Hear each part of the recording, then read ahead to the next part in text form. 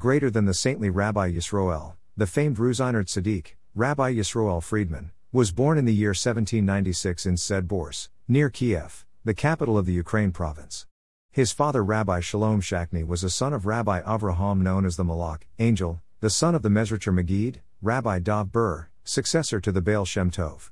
In 1838, Rabbi Yisroel was denounced as a rebel against the Tsar, and was imprisoned in Kiev and, later, in Kamenets-Podolsk, for almost 2 years.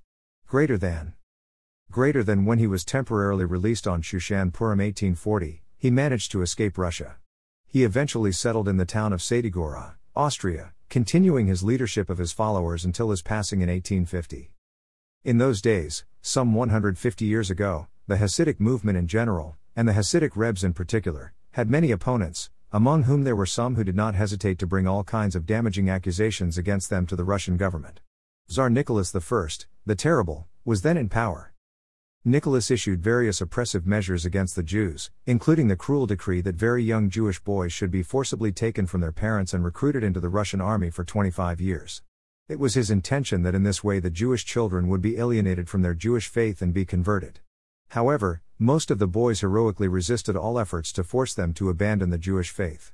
These were the famous so-called canonists. Like all despotic rulers, he could not tolerate the slightest criticism against his regime, and certainly would immediately suppress any attempt at rebellion. Under these circumstances, it is no wonder that when an accusation reached him of any Hasidic Rebbe talking against the Tsar, he took it very seriously indeed. And so, one day when a report reached him that the Ruziner Rebbe conducted himself like a self-appointed king and that he did not recognize the authority of the Tsar and, in fact, held him in contempt, the Tsar ordered an immediate investigation into these charges. It was then decided to send a secret agent to Ruzin to see if the charges were true. One of the high-ranking advisors in the royal court was a certain renegade Jew, who readily agreed to act as a spy. He took on the role of a rich Jewish merchant, and came to Ruzin, supposedly, to spend Shabbat at the court of the famous Tzaddik, and to ask him for a blessing to be successful in his extensive business dealings.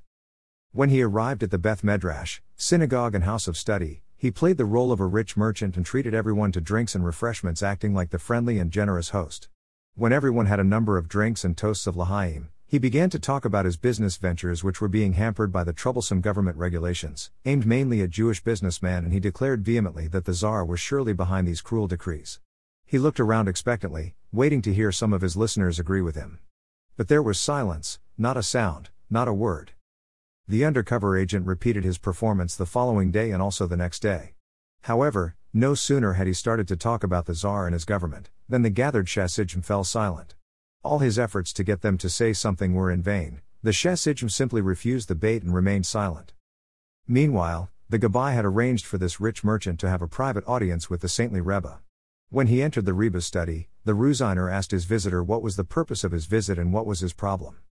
The rich merchant then began to tell his sad story. He had big business ventures and was being unfairly taxed by the Tsar's government, just because he was a Jew. Also, he was constantly restricted as to where he may go and where he may not, and so forth.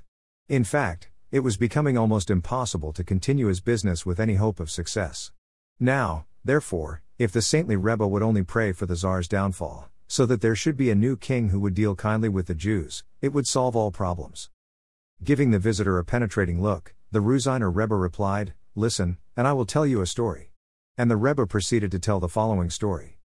In a small, distant village, there once lived a Jewish innkeeper who had an only son.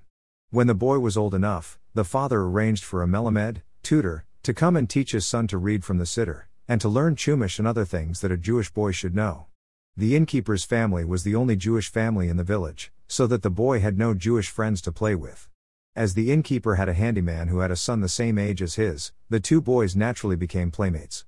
Thus it was that when the tutor came to give his lessons, the non-Jewish boy, let's call him Stefan, used to wander in and sit down and listen to the lessons.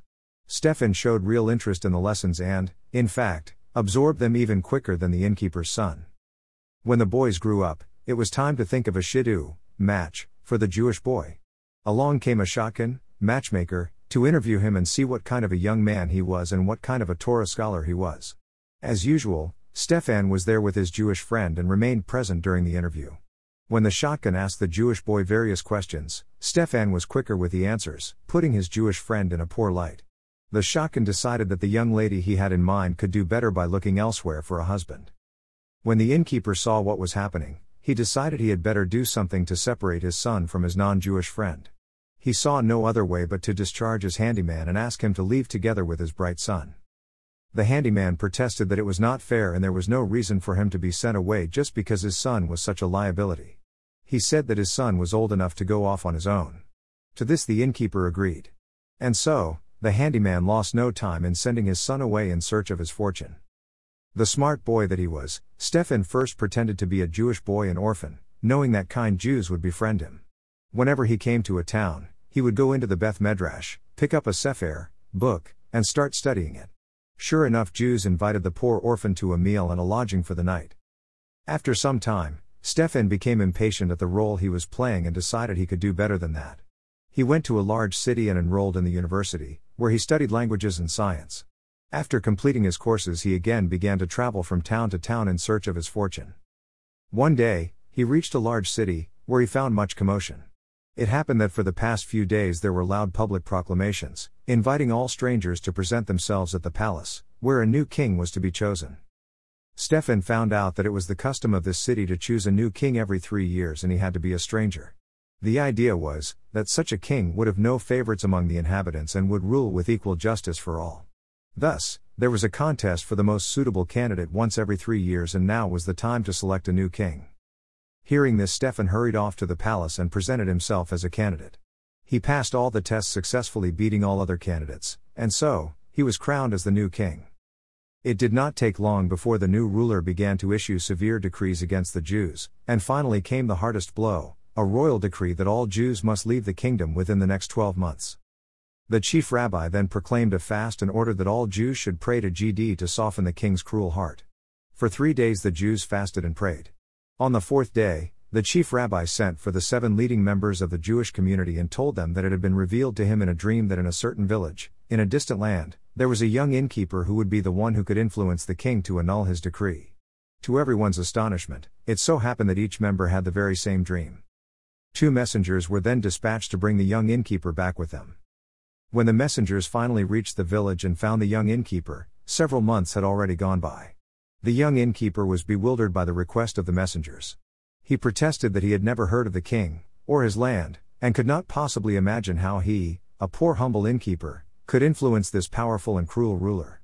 However, as the messengers seemed so desperate, the innkeeper readily agreed to go back with them. The messengers returned with the innkeeper just a short time before the 12 months limit had ended, whereupon, the Jewish leaders prevailed upon the king to grant an interview to a Jewish delegation. At the appointed time, the Jewish delegation, including the young innkeeper, appeared before the king. When the king laid eyes on the young innkeeper, his face lit up and he came forward to greet him with a warm, friendly embrace. "Don't you recognize me, Yisel? I am your old friend Stefan. Because of you I was driven from your house when I spoiled your chances of finding a bride. Remember?" And the king broke into a loud chuckle. "But," he added, "I am certainly grateful to you, Yisel, for, see what it all led me to. So, what can I do for you now in return?" Yisel asked the king to rescind his decree and permit the Jews to remain in his kingdom. "Believe me, my friend," said the king, "I have nothing against Jews. On the contrary, I shall always remember gratefully how your father and you treated me and how all the Jews I met fed me and cared for me in my time of need. I know that Jews are good, honest people, and serve their country well. But what can I do when I suddenly get an urge to persecute them? I don't know why." Yisel was not able to explain it to the king, but the rabbi who led the delegation knew the answer. "Your Majesty, our Torah teaches us that the heart of kings and princes is in the hand of GD. When Jews faithfully keep the Torah and mitzvot, they are treated kindly. When they neglect the Torah and mitzvot, GD hardens the heart of their king. Jews always realize that whether they fare well or badly, it is entirely up to them, and they never pray for a new king, because there is no certainty that the new king will be any better." Having concluded his story, the Ruziner looked straight into the eyes of his visitor and said to him, "Go and tell those who have sent you here that all accusations against Jews of being unfaithful to the king are false. Jews are always loyal citizens and pray for the welfare of the rulers and of the country in which they live." As seen on Chabad.org and slightly adapted, originally from Talks and Tales, Gallery of the Great by Nissan Mindel. Rabbi Yisrael Friedman of Ruzin, born 3rd of Tishrei 5557, 1796, died 3rd of Heshvan 5611, 1850. Known as the Heiliger Ruziner, the Holy One of Ruzin, he was considered royalty in the Hasidic movement, as his Hasidic court was extremely opulent, all for the sake of heaven. His paternal grandfather was none other than Rabbi Avraham the Malach, the angel, as he was called, son of the Maggid of Metzerich. He was orphaned at the young age of 6 years old from his holy father Reb Shalom Shachna. He was a holy child from birth, and his father instilled in him the love and awe of God from an early age. He was known far and wide for his penetrating insight, sanctity, and inspiration.